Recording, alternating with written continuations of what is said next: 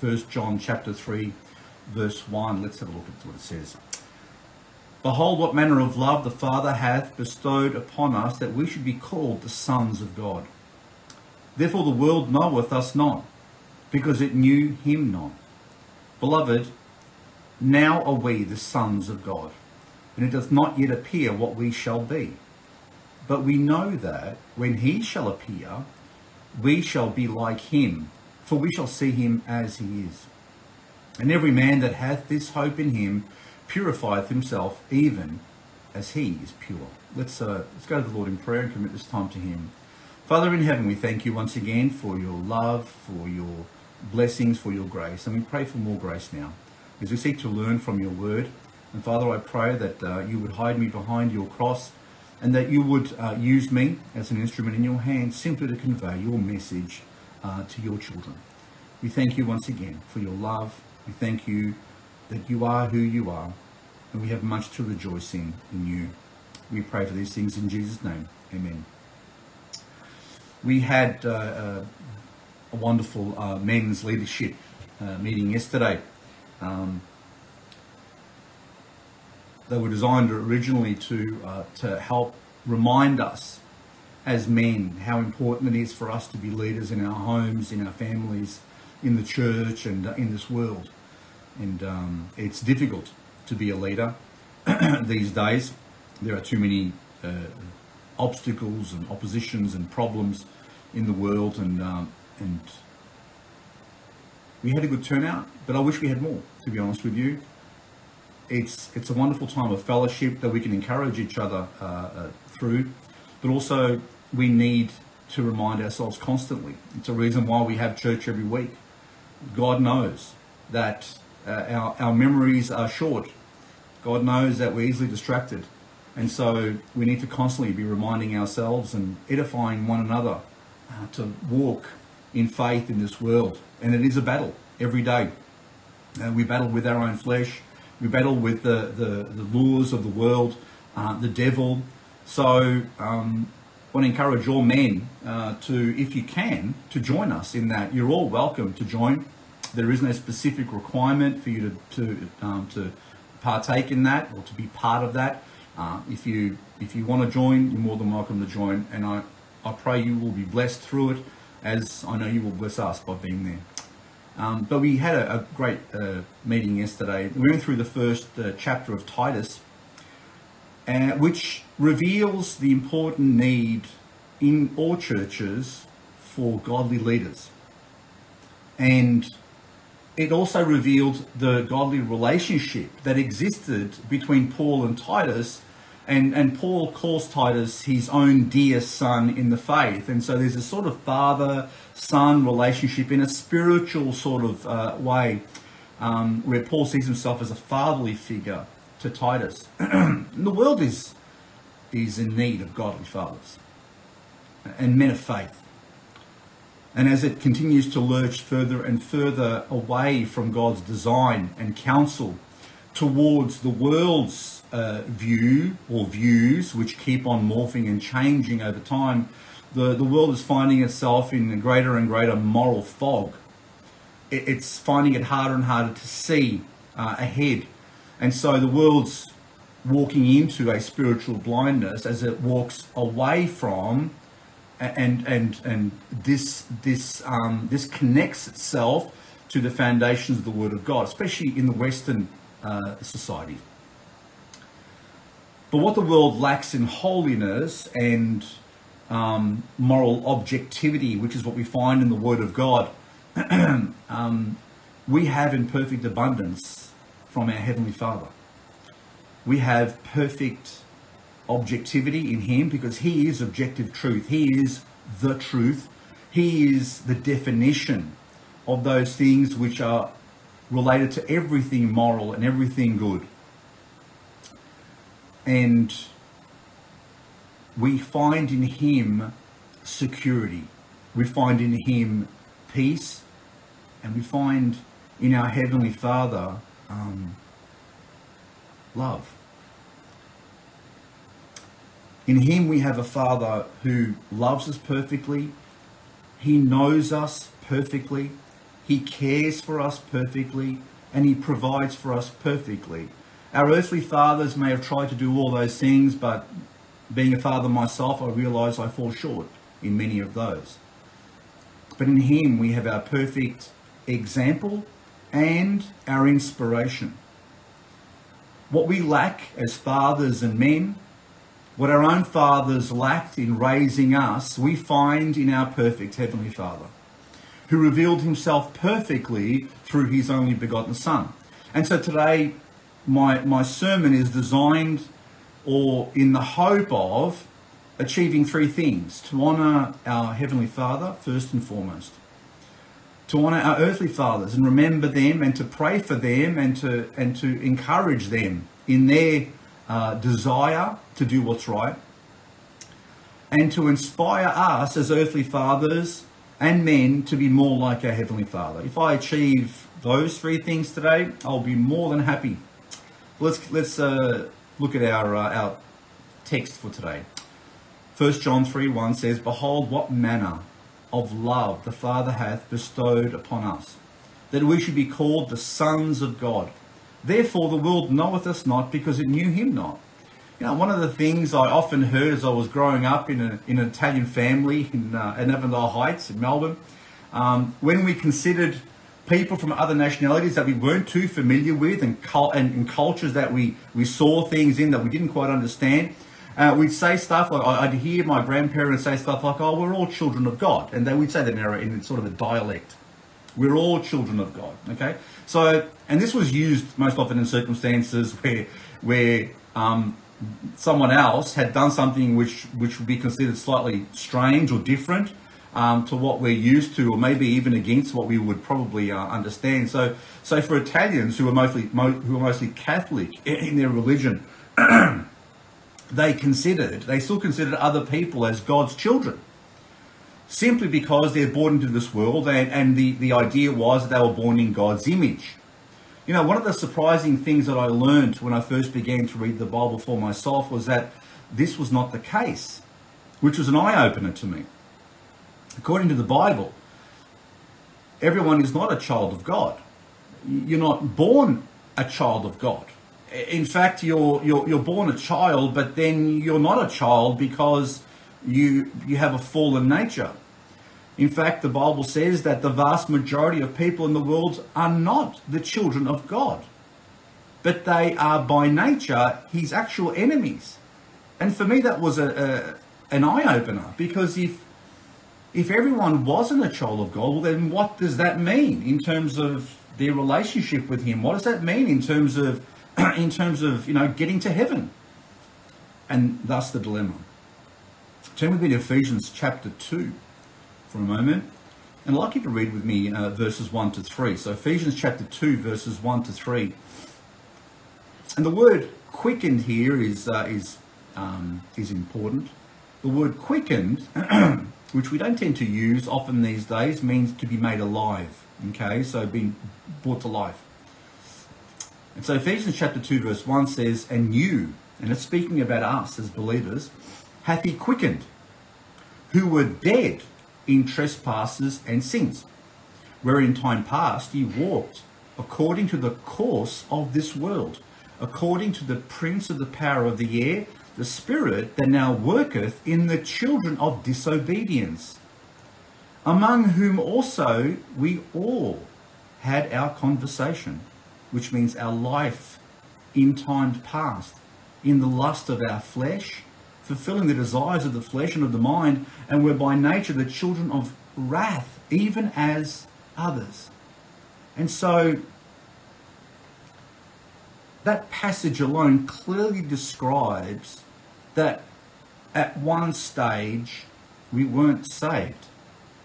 And if we're saved today, we weren't before. And that is always in that order. The picture here is of a rebellious and sinful people worldwide, which we are part of and were part of, who are dead in sins.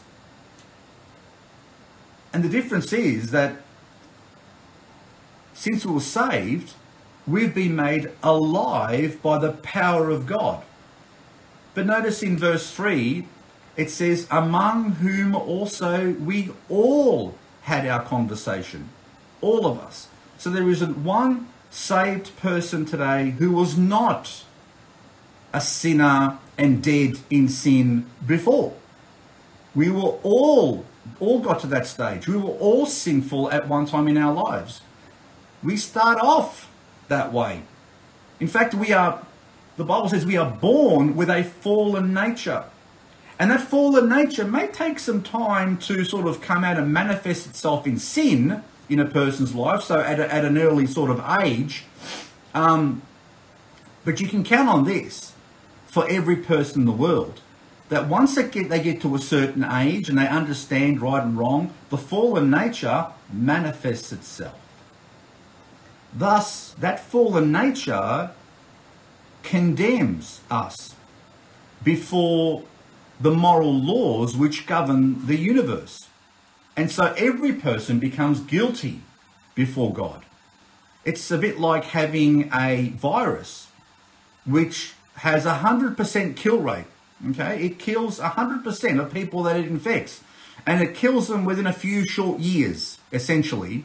That's what the fallen nature actually does. And it is like a genetic mutation, like a virus that is able to be passed down from parent to child, all the way down the line, so that we all inherit this same fallen nature from our very first parents. And because we're born with this thing, it eventually kills us.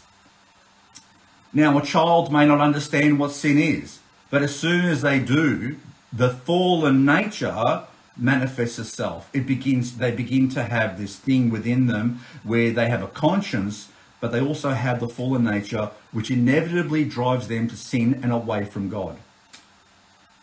And while our conscience may be screaming at us to go the other way, our nature inevitably will find a way around it and around those alarm bells that ring within us. But those alarm bells that have rung within us eventually become the pointing finger that condemn us as well.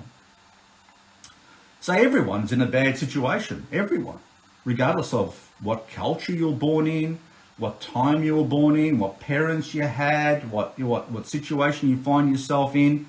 Everyone is in a difficult situation because, once again, this particular virus has 100% kill rate.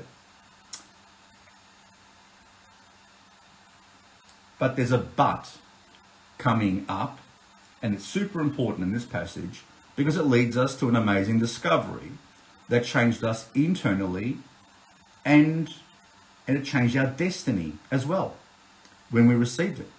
So verse 4 says, but God, who is rich in mercy, for his great love wherewith he loved us, even when we were dead in sins, hath quickened us together with Christ.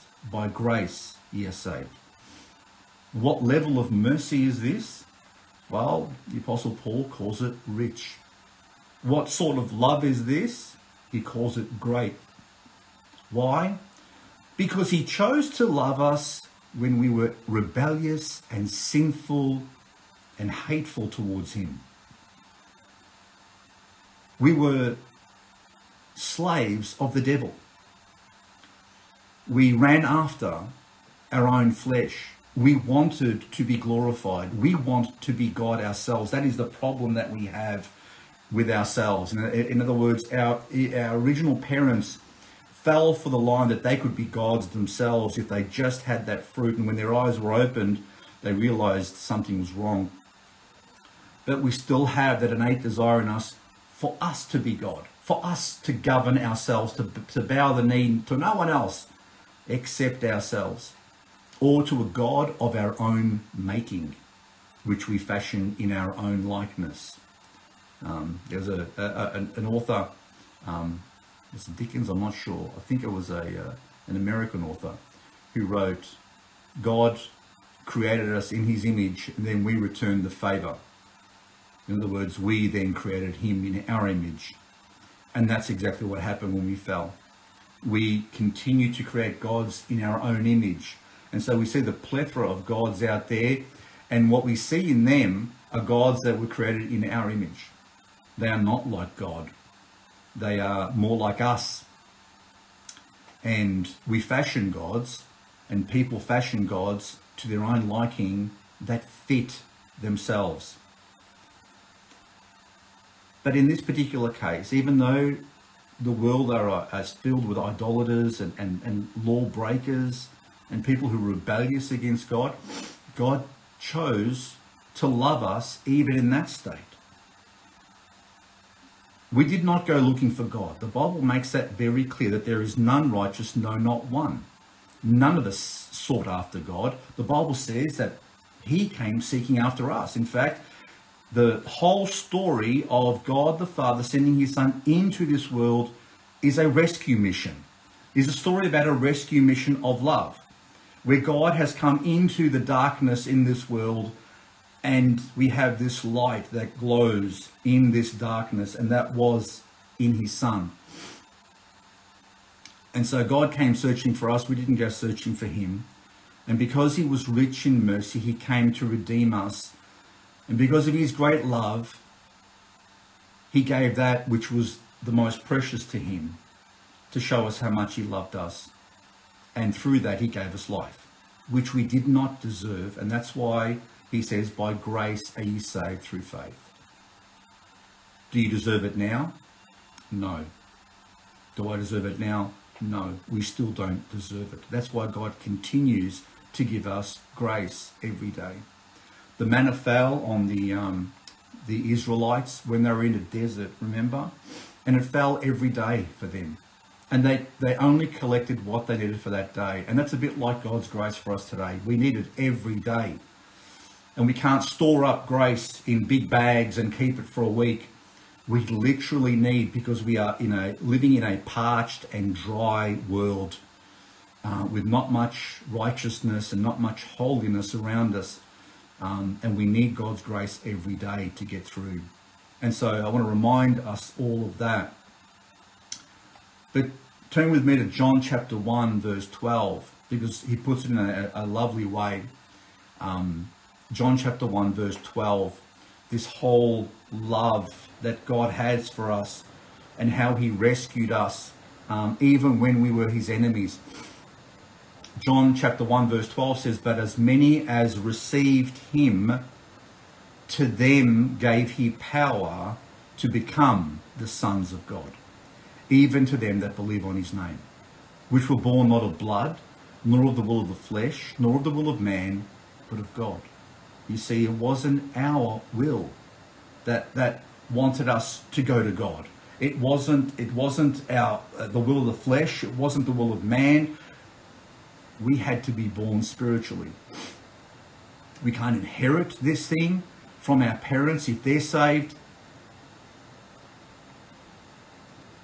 But the picture here is that as many as receive Jesus Christ as their Lord and Savior have then the power to become the sons of God, not before.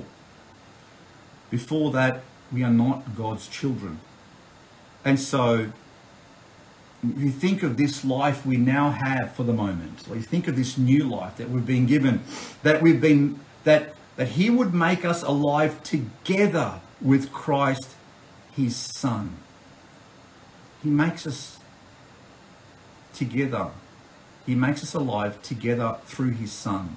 And it's a wonderful thought when you think of it. We have now a union with God that we didn't have before. And I know that each of us miss each other and we miss being together. But there's something interesting I want you to understand. Even though we miss each other on a physical level and we want to be together, which is a natural thing that we have, that's built into us, because now we have a special love for one another that he's planted in there. The Bible says that somehow we are already with him. So turn with me to Ephesians chapter 2, verse 6, just for a moment. Ephesians chapter 2, verse 6. Just go back there, because I want to have a little bit more of a look at this particular passage. Just that one more verse. We've read already that but God, who was rich in mercy, for his great love wherewith he loved us, even when we were dead in sins, hath quickened us, which means made us alive, together with Christ. Now that just focus on that word together for a moment. Together is a wonderful thought. I wish we were together now. We long to be together with him. But in one way we already are with Christ. We are already together with him. And how, you ask? Well, have a look at what it says in verse 6. And hath raised us up together and made us sit together in heavenly places in Christ Jesus. You get that? He didn't say here, and Paul's speaking about himself. When Paul wrote this letter, he wasn't in heaven. He hadn't passed away. He was on the earth and he was still living with other believers. He says here that God has raised us up together and made us sit together in heavenly places in Christ Jesus. Spiritually, you and I are already sitting together with our Saviour in heaven. Somehow we are already sitting there, not working, not doing anything, just sitting there with him in heaven. Yes, spiritually and in our new nature, we are already home. There is nothing that can happen to us here on this earth that can take that seat away from you or I. If you are saved today, you are already home. We are already home with our Saviour and with our Father. And that is amazing love.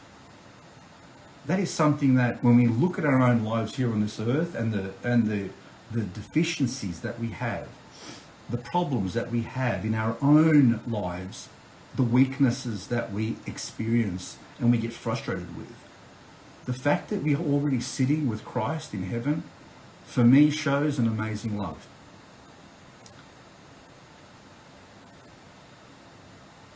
And this is the amazing love that God has for us. That he sent his Son into this world to give his own life for us so that we can sit with him. Now, I mean, would you give your life to someone who hates you? Would you offer your life and allow yourself to die for someone who hates you, who wants nothing to do with you, who slanders you? Is it normal, that type of love? Of course it's not. But God's love is not normal in this world. It's not the type of love that we experience regularly. Oh yeah, you might experience love of a parent, which is deep. Love of a friend. The Bible speaks of various types of love that we have. Yes, an unsaved parent can love their child, and the children can love their parents, and friends can love one another. But the type of love that God speaks about, where someone who is so undeserving receives that love when they didn't even ask for it, is something that this world struggles to understand, especially when you think of the perfect nature of God. He is the one who's offended. He is the one who should be offended at all of our sin and hatred and all the things that this world gets up to. Yet, he bypasses that offense and comes and saves us. We did not deserve that love. We didn't earn that love. We can't work to keep that love. In Romans chapter 5 verse 6 it says, for when we were yet without strength. If you want to turn with me, Romans chapter 5 verse 6 to 8. It says, for when we were yet without strength, in due time Christ died for the ungodly. For scarcely for a righteous man will one die. That's pretty rare for someone to die for someone who's really good. Yet peradventure for a good man, some would even dare to die. But God commendeth his love toward us, in that while we were yet sinners, which means not righteous, not holy, not godly, but enemies, Christ died for us.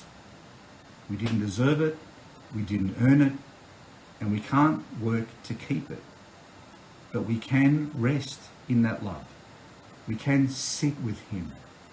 We can acknowledge what he's done for us and be at peace, because we don't have to work to get to heaven. We don't have to live in a state of ignorance. We don't have to live in a state of unknowing, or a state where we're not sure about what our eternal destiny will be. But when you know what your eternal destiny is, and that you're already at home with him, and that there is a seat ready for you there at the table with him, and somehow we're already there, and he's enjoying our company, you can enjoy his company even today. And you can rest in that love. You can rest in his unchanging love. Yeah, your love and my love can go up and down like a yo-yo sometimes. Our faithfulness seems to sometimes be fleeting. You know, there are some days you feel like you're the greatest saint that's ever lived, and then there are other days you feel so miserable. Yet God is consistent, and that seat that we have, that rest that we have, does not rely on us. Because if it relied on us, we'd be in and out like a yo-yo. We'd be up and down. We'd be in heaven, out of heaven, in heaven, out of heaven. Because it only takes one sin to go to hell. It's God's love that is consistent. Such a consistent love that we struggle sometimes to understand it. And this is what the story of John 3:16 is. For God so loved the world that he gave his only begotten Son, that whosoever believeth in him should not perish, but have everlasting life. That word is everlasting. God did not give us temporary life, that at the next point we fail, we lose it. It's everlasting. He's given that to us now. It's not something that starts when we die or when we're raptured. And because we experience that his love now, we now have a wonderful opportunity to love him in return. And we can truly love each other and the people of this world, because we're at rest, we're at peace, we have our eternal destiny secure. There's no fear in death for us anymore, but love casts out fear. When you are loved perfectly, there is no need to fear. Now, I remember, whenever I'd walk down a dark street with my dad, with my father, I had no fear. My father was there, my earthly father was there with me. Didn't have to fear. If anyone, wanted to cause trouble or anything when I was growing up, when I was with my dad, I didn't have any fear. But that is true for us today as believers, that our Father is with us every day. There is no need to fear. There is no place that he is not. There is no place we can find ourselves that he doesn't carry us through. Even in death, he's there. So there's no need to fear when you have God. There's no need to fear when you've been saved by his Son. There is no need to fear, because he is consistent and he never, ever fails. Let me ask you an important question, which you should answer for yourself.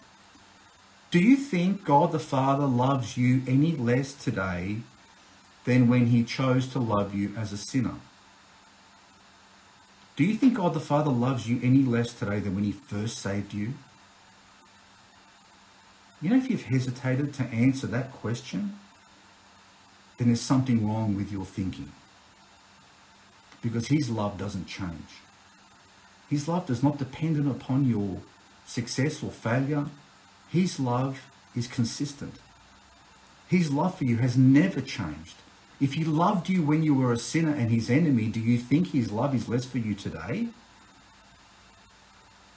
In fact, it would be ludicrous to imagine that he loves you less today after he has made you his own child, after he has brought you home, after he has sealed you with his Holy Spirit, after he has cleansed you by the blood of his own Son. To think that he loves you less, or somehow his love is not as much as it was before, is foolishness. God is love. That's his nature. And his nature does not depend on your success as a child. God is love. And to deny him that is your flesh wanting to prove itself worthy. It's your flesh rising up to say, but I can prove myself here. There is nothing to prove here. There is nothing to gain. His righteousness has been given to you. His blood has cleansed you of every sin and stain. His relationship with you was already perfect. If there's anything that the devil will try to get you to do, is to focus on you. Because the moment we begin to focus on ourselves and how wonderful we are and how not wonderful we are and what we do and what we don't do, is the moment the flesh begins to rise up and say, but I've got something to prove here. I can do it. I can show him that I can do it. Is the moment we open up ourselves to failure. Because if I rest in him, and this is the story of the gospel, if I appreciate and have a thankful heart, and I understand his love for me, I naturally will not sin. I will naturally not go away from him. I will naturally trust in him every single day. It's what the gospel is about. He has changed us from the inside, not from the outside by law. Our Heavenly Father loves us perfectly. And because of that love, he continues to care for us perfectly. We are in his hand. He is not in our hand. I can't let go of him. He's got me in his hand. If you've sinned, then let his undying love drive you closer and closer to him, not away. Do you remember the problem with Adam and Eve? The first time they sinned and their nature had then fallen, what did they do when they sinned? They ran away from God. They hid from him. That is not what God wants you to do. If there is any sin in your life, if there is anything that you have that is coming between you and God, he doesn't want you to run from him. He doesn't want that sin to be the cause of you running from him. He wants that sin to be the cause of you running to him. To come to him. To rest in his love. To experience his forgiveness.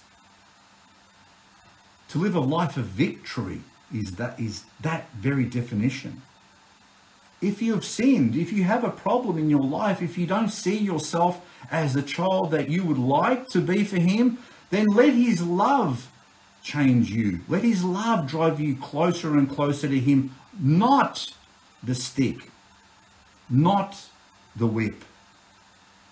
Stand in awe of his love for you each and every day. Stand amazed at the unmerited grace that he continues to give you and me through Jesus Christ every single day. Rest in the perfect refuge and shield that he is for you. Look to him as a perfect example for when you're dealing with others around you. And that is something that we often fail in.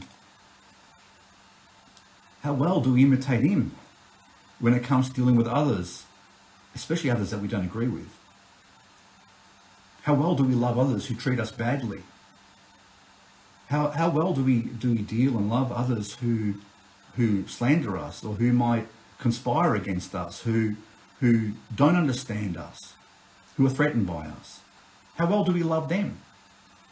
How much grace do we have for people who hate us?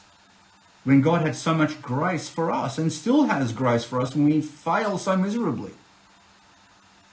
Do we really love others as he loved us?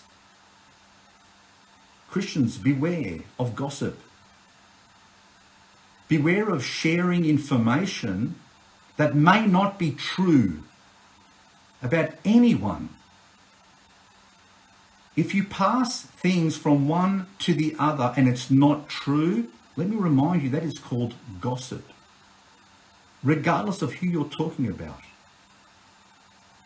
Beware of judging others, especially when you may be doing the same thing. Beware of slander, which means trying to cut someone down with information that once again may not be true.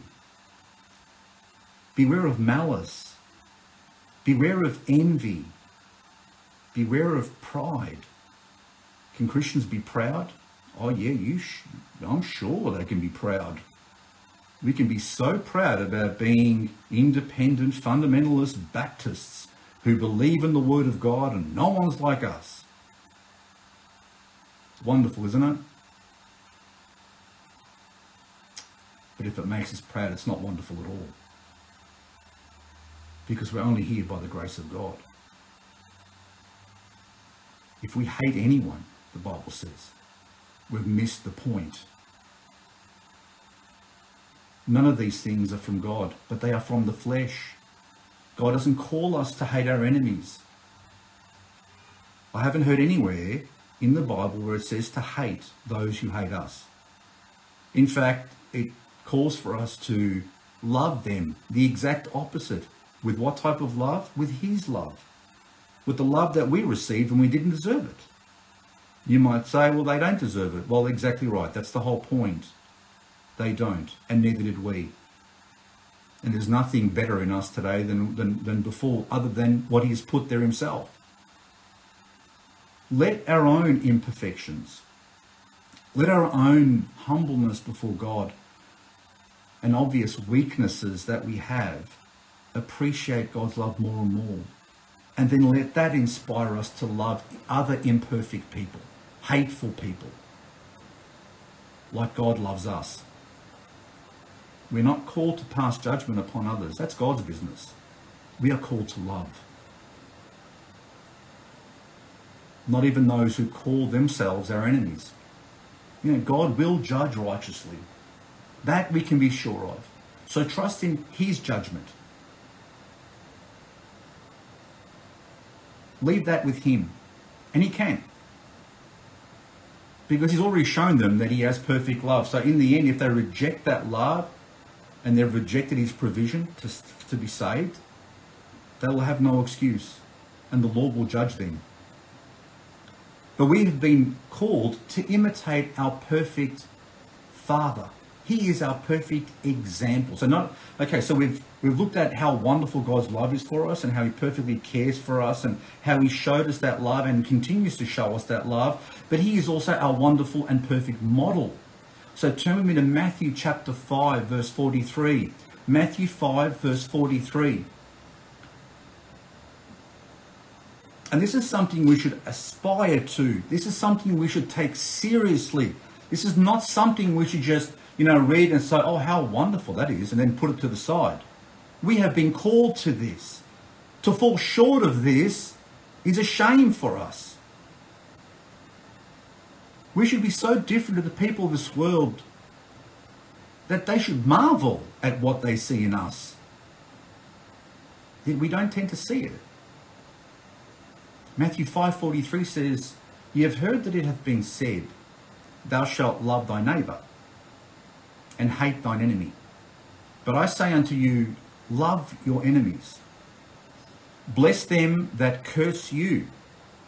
Do good to them that hate you, and pray for them which despitefully use you and persecute you. Why? That ye may be the children of your Father which is in heaven. For He maketh His sun to rise on the evil and on the good, and sendeth rain on the just and the unjust." Let those words sink in deep into our hearts. Is there a brother or sister that you have animosity towards? That you haven't forgiven? Remember how much you have been forgiven. Is there someone in this world that you hate? There should be no room for that in our lives. If they hate us, let us love them. Let us pray for them. Let's bless them and do good to them. Those are the things that will change them and draw them to God's love. But if they don't see God's love in us, where are they going to see it? God the Father is our perfect example. And this is what His children should look like in this world. That's why we're here. That's why He hasn't taken us home. He hasn't taken us home to be with Him just yet, because He wants them to see Him through us. He wants them to see Him in us. Do we show that? Do we honour him in that way? I hope we do.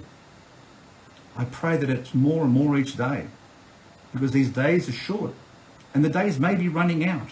Our Saviour may be here today or tomorrow, and we should live life like that, as if today is our last day. What would you do with it if today was your last day? How well would you use it? Would you use it for his glory or for your own? Would you spend more time on Netflix or spend more time running around chasing things of this world? Let's be inspired by him every day.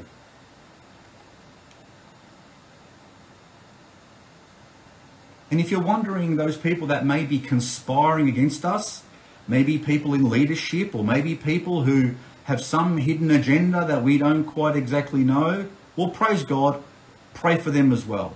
Bless them as well. Because those are the people that are included in this passage too. And even if they blaspheme our Heavenly Father, you might say, well, don't we have a right to be offended if they blaspheme God? Offended at what? Offended, are we supposed to be offended when they sin against God? They sin every day. And if they blaspheme God and they say things that are opposite to us, our Father is the omnipotent ruler of the universe, the perfectly righteous one, the unbeatable one, the all-knowing one. To be offended at people who don't follow God is like being offended at a dog barking at a bulldozer. How dare that dog bark at that bulldozer? Why would you be offended? Of course not. It's like an ant threatening an elephant and berating the ant. Does the elephant concerned about the ant? Is the ant any threat to the elephant? Is the dog any threat to a bulldozer? Of course not. They're no threat to God. It's not as if they're hurting his ego. But our egos get hurt. That's the problem that we face. We're the ones who get offended. We're the ones who are hurt. We're the ones who are scared. We're the ones who get threatened by other people. And it should not be the case, because if you're sitting with Jesus already, if you're at home with him already, what threatens you or I? There is nothing in this world that can threaten you or I. There is nothing that we need to fear, because our Heavenly Father walks with us every step of the way. Why would we fear? We should have no fear at all. God has given us a perfect example of how we should live in this world, how he gave it in his own Son. He revealed his perfect nature and character through his Son, who lived a perfect life. He is the Lamb who gave his life for the entire world. And we're called to be lambs in this world. In fact, he said, he goes, I send you forth as lambs among wolves. He didn't send us out to be wolves among lambs. He didn't send us out to be lions. He is the lion who will return one day. We're called to be lambs, to be perfectly innocent, to not be threatening. We're called to be meek. We're called to be patient, kind, merciful, gentle, gracious. In other words, we are called to love as he loved us, and he gave us an example. The world will not naturally understand you or I. That is a given. It never has. Didn't understand Jesus, didn't understand his apostles, didn't understand all of his disciples, killed pretty much all of them. Didn't understand through the Middle Ages, the Dark Ages, didn't understand through the Enlightenment period, didn't understand ever. The world we live in is pretty much the same as it always has been. The world will not naturally understand you, and it will always see you as a threat. It's natural. Don't be surprised. Don't be alarmed. Don't be frightened. And don't live in fear, because your Heavenly Father is always with you. Just follow the example he set in his Son. And so 1 John 3:1 finishes with the words, therefore the world knoweth us not, because it knew him not. The world doesn't recognize us anymore. We're not the same. You know, growing up in the western suburbs of Melbourne, a bit of a multicultural area. I went to St. Bernard's, and that was a bit of a multicultural school. It was easy to spot, though, even from a young age, where certain people were from. You could pick them up pretty quickly. You know, apart from their looks, okay, you had, you know, fairer skinned and darker skinned and, you know, darker hair or whatever else it may be. You'd pick up their accents and the type of clothes they wore and the cars they drove and the foods they ate. Sorry, I'm smiling because I'm just getting a mental image of some of the people that I grew up with. As a teenager, it was super easy to spot other children with Italian backgrounds, right? You know, you'd spot easily the people that that come from the same background as you, because they were the ones at school that had the prosciutto and salami sandwiches in their lunchboxes, which you could smell when they opened them up. They were the ones who normally had darker sort of hair and not light, and they had olive skin. They had surnames that ended in vowels all the time. And that's not to mention, you know, most of them were Carlton supporters. That was normally a dead giveaway. In addition to all these things, you know, there were often subtle cultural things which gave them away. You know, maybe their accent, there was a bit of an accent, or their choice of words might have given them away. Maybe their sense of humor gave them away. I don't know, from my background, we have this thing about we hanging on each other, as we used to say. I'm not sure if they still use that phrase, where you'd make fun of yourselves and your own family and friends before you make fun of anyone else, for sure. And you always found humor in the silly things that we did and the choices that we made. And Italians always seem to have a distinct knowledge of not just who their immediate family was, but their cousins. And with Italians, it was, you knew who your second cousins were, your third cousins were. And so you had, you know, you naturally had weddings of 300 people or more, which wasn't normally the case for English, you know, background people. You know, each culture or background has their own distinctive traits. You know, things that they've inherited from their parents and grandparents, or things that genetics have passed down to them, or things they've learned from their culture, which makes them distinct from other cultures. And that's natural. That's the world. You know, plenty of good things in cultures. There are some bad things in cultures too. But what we need to understand is that what's also natural is that once a person gets saved, they have a new culture. There's a new genetic line there.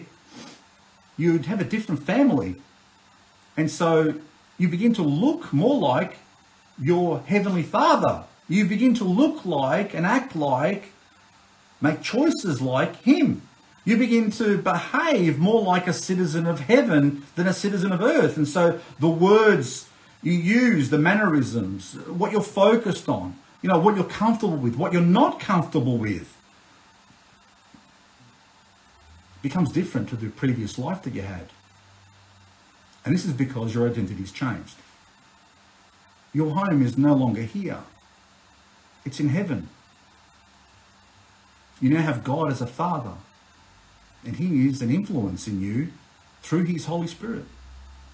Turn with me to John chapter 14 for a moment, at verse 6. It reminds me of when Philip asked Jesus to show them God the Father.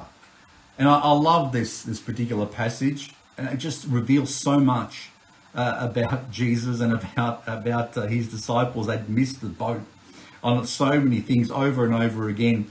John chapter 14 verse 6 says, you know, Jesus saith unto him. Now He's about to speak the deepest, the most important words that we almost have in the Bible. Jesus saith unto him, I am the way, the truth, and the life. No man cometh unto the Father but by me. Now they are some significant words just there.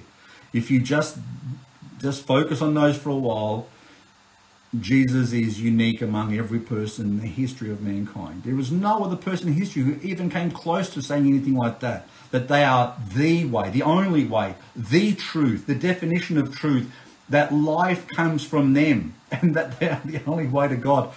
Jesus is truly unique. Anyway, so verse 6 says, Jesus made this statement. And verse 7 then says, if you had known me, you should have known my Father also. And from henceforth, you know him and have seen him. So Jesus is essentially saying he is God in the flesh. When you see him, you are seeing the Father. And so Philip pipes up and says, Philip saith unto him, Lord, show us the Father, and it sufficeth us. Lord, just show us the Father, and that'll be enough for us. Then we'll believe you. Then we'll understand what you're talking about. Philip, you've missed the point, mate.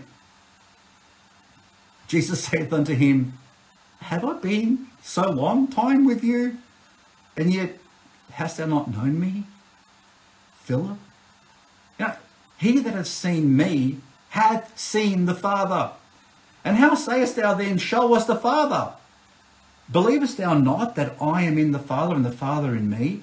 The words that I speak unto you, I speak not of myself, but the Father that dwelleth in me, he doeth the works. You know, I can almost see the expression on Jesus' face. You know, I've been with you for so long. Haven't you recognized the Father in me? Have I been with you so long that you still don't get it, Philip? When you see me, you see the Father, because he's working through me. He is in me. Jesus is exactly the same essence as the Father. Jesus is saying, I'm his splitting image. I'm the splitting image of the Father. And you're saying, show us the Father. Jesus was the perfect image of his Father. When you see Jesus, you see the Father. They are so perfectly in tune.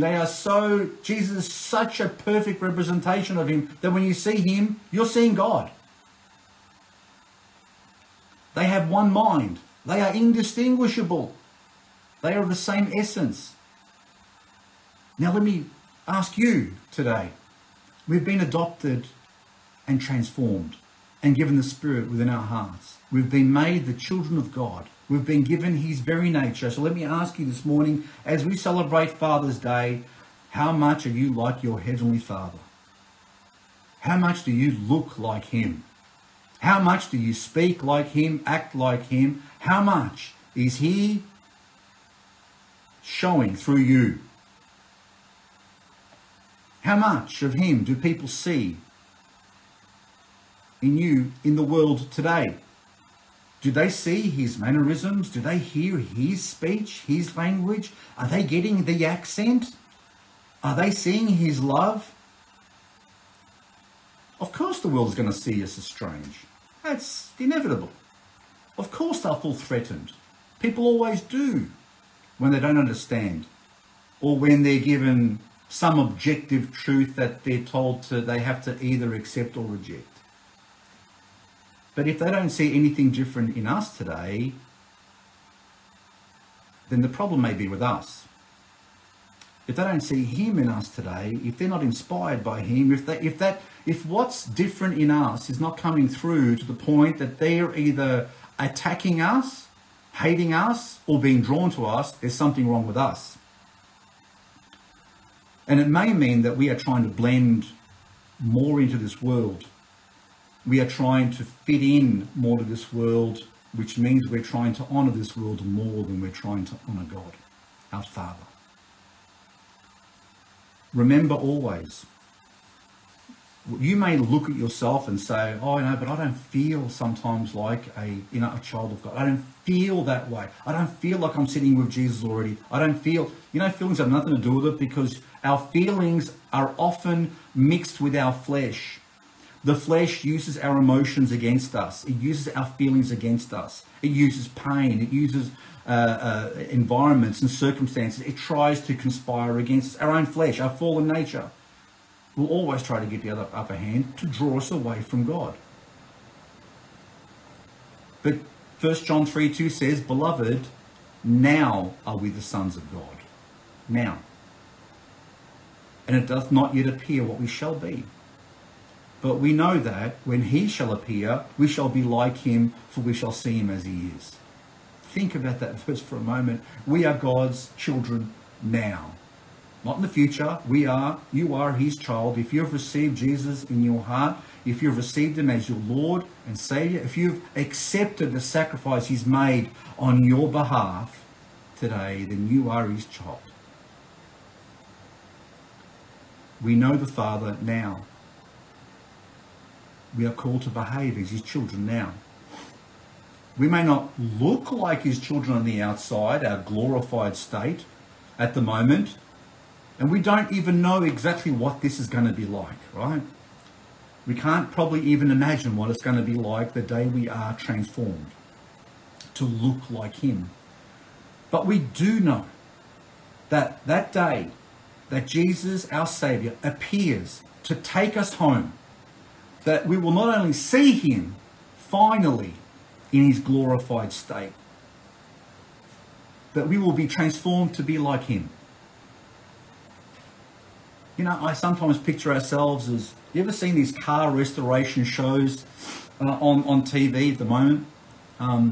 They take like an old car that's been sitting in a back of a barn somewhere, and maybe full of rust and dirt and everything, and the paint's faded, and someone looks at that and they realise it's a model that's that they love, and maybe they really admire the way it was made originally, or maybe it's got a particular brand they like, and they take it and they look at it and they say, I want to buy this. And so they buy that car, and then they go through all the work of transforming this car, and then it comes out of the showroom, it comes out of their thing looking completely different to what it was when they first bought it. I feel like we are like that sometimes. We are like a car at the moment that's was rusty and dead and decaying, and someone has bought us for a huge price because it valued us so much. And they knew in their mind's eye exactly what they wanted this car to look like. And they bought it with the view of restoring it and making it even greater and more valuable and beautiful than when it first came off the production line. And so at the moment it's being worked on by the best mechanic and designer that the world has ever known or the world has ever seen. And it's being designed and being molded and the rust is being taken off, and this thing is currently hidden. It's hidden in a work room somewhere, and it's the world hasn't seen it quite yet. But wait till that car comes out of that workroom. Wait till the world looks at it and goes, wow, that's what he was working on. That's you and me.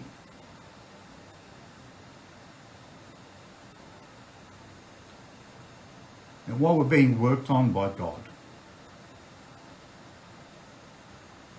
and the world doesn't quite see us, we know beyond any shadow of a doubt that we haven't been left to rust and to decay away into oblivion. No, we owned already. Despite the sufferings and trials and tribulations that we may go through, sometimes that rust has to be taken away. Sometimes it's painful to see those sparks flying, to be molded, to be changed. But the one that loves us and has paid such an enormous price for us will never ever abandon us. So remember what you have in your Heavenly Father. Remember there is great joy we have to look forward to. Remember there is nothing in this world that can snatch you out of his hand. There is no one who can cause you to be lost ever again. And this meantime, this yearning that we have to see our Saviour and to be made complete, let that drive you. And this is the Spirit working within us. Let the Spirit speak to you. Listen to him. Don't listen to the loud voices that are in this world that are all trying to get our attention away from God. Let the Spirit speak to you now. Because in Romans chapter 8, verse 14 to 17, it says, "For as many as are led by the Spirit of God, they are the sons of God. For ye have not received the spirit of bondage again unto fear, but ye have received the spirit of adoption, whereby we cry, Abba, Father," Dad. "The Spirit itself beareth witness with our spirit that we are the children of God. And if children, then heirs, heirs of God, and joint heirs with Christ. If so be that we suffer with him, that we may be also glorified with him." Yeah, we can cry, Abba, Father. We can call him Dad. We know that he is always looking out for us. He is our Dad. If you're saved, he's yours. You own him as much as he owns you. If Jesus is your Savior, yeah, you belong to him. But he belongs to you. He is yours. He is a possession that you will never ever lose. And if we are his children, then we are joint heirs with Christ. Imagine that for a moment. Joint heirs, which means all that he has to inherit from God his Father, we inherit along with him. I can't imagine it. I can't imagine that day, but I'm looking forward to it. And that's why 1 John 3:3 says, "And every man that hath this hope in him purifieth himself, even as he is pure." This hope keeps us focused. This hope keeps us pure. Keep your eyes on Jesus. Remember who you have as your Father. Act like him. Speak like him.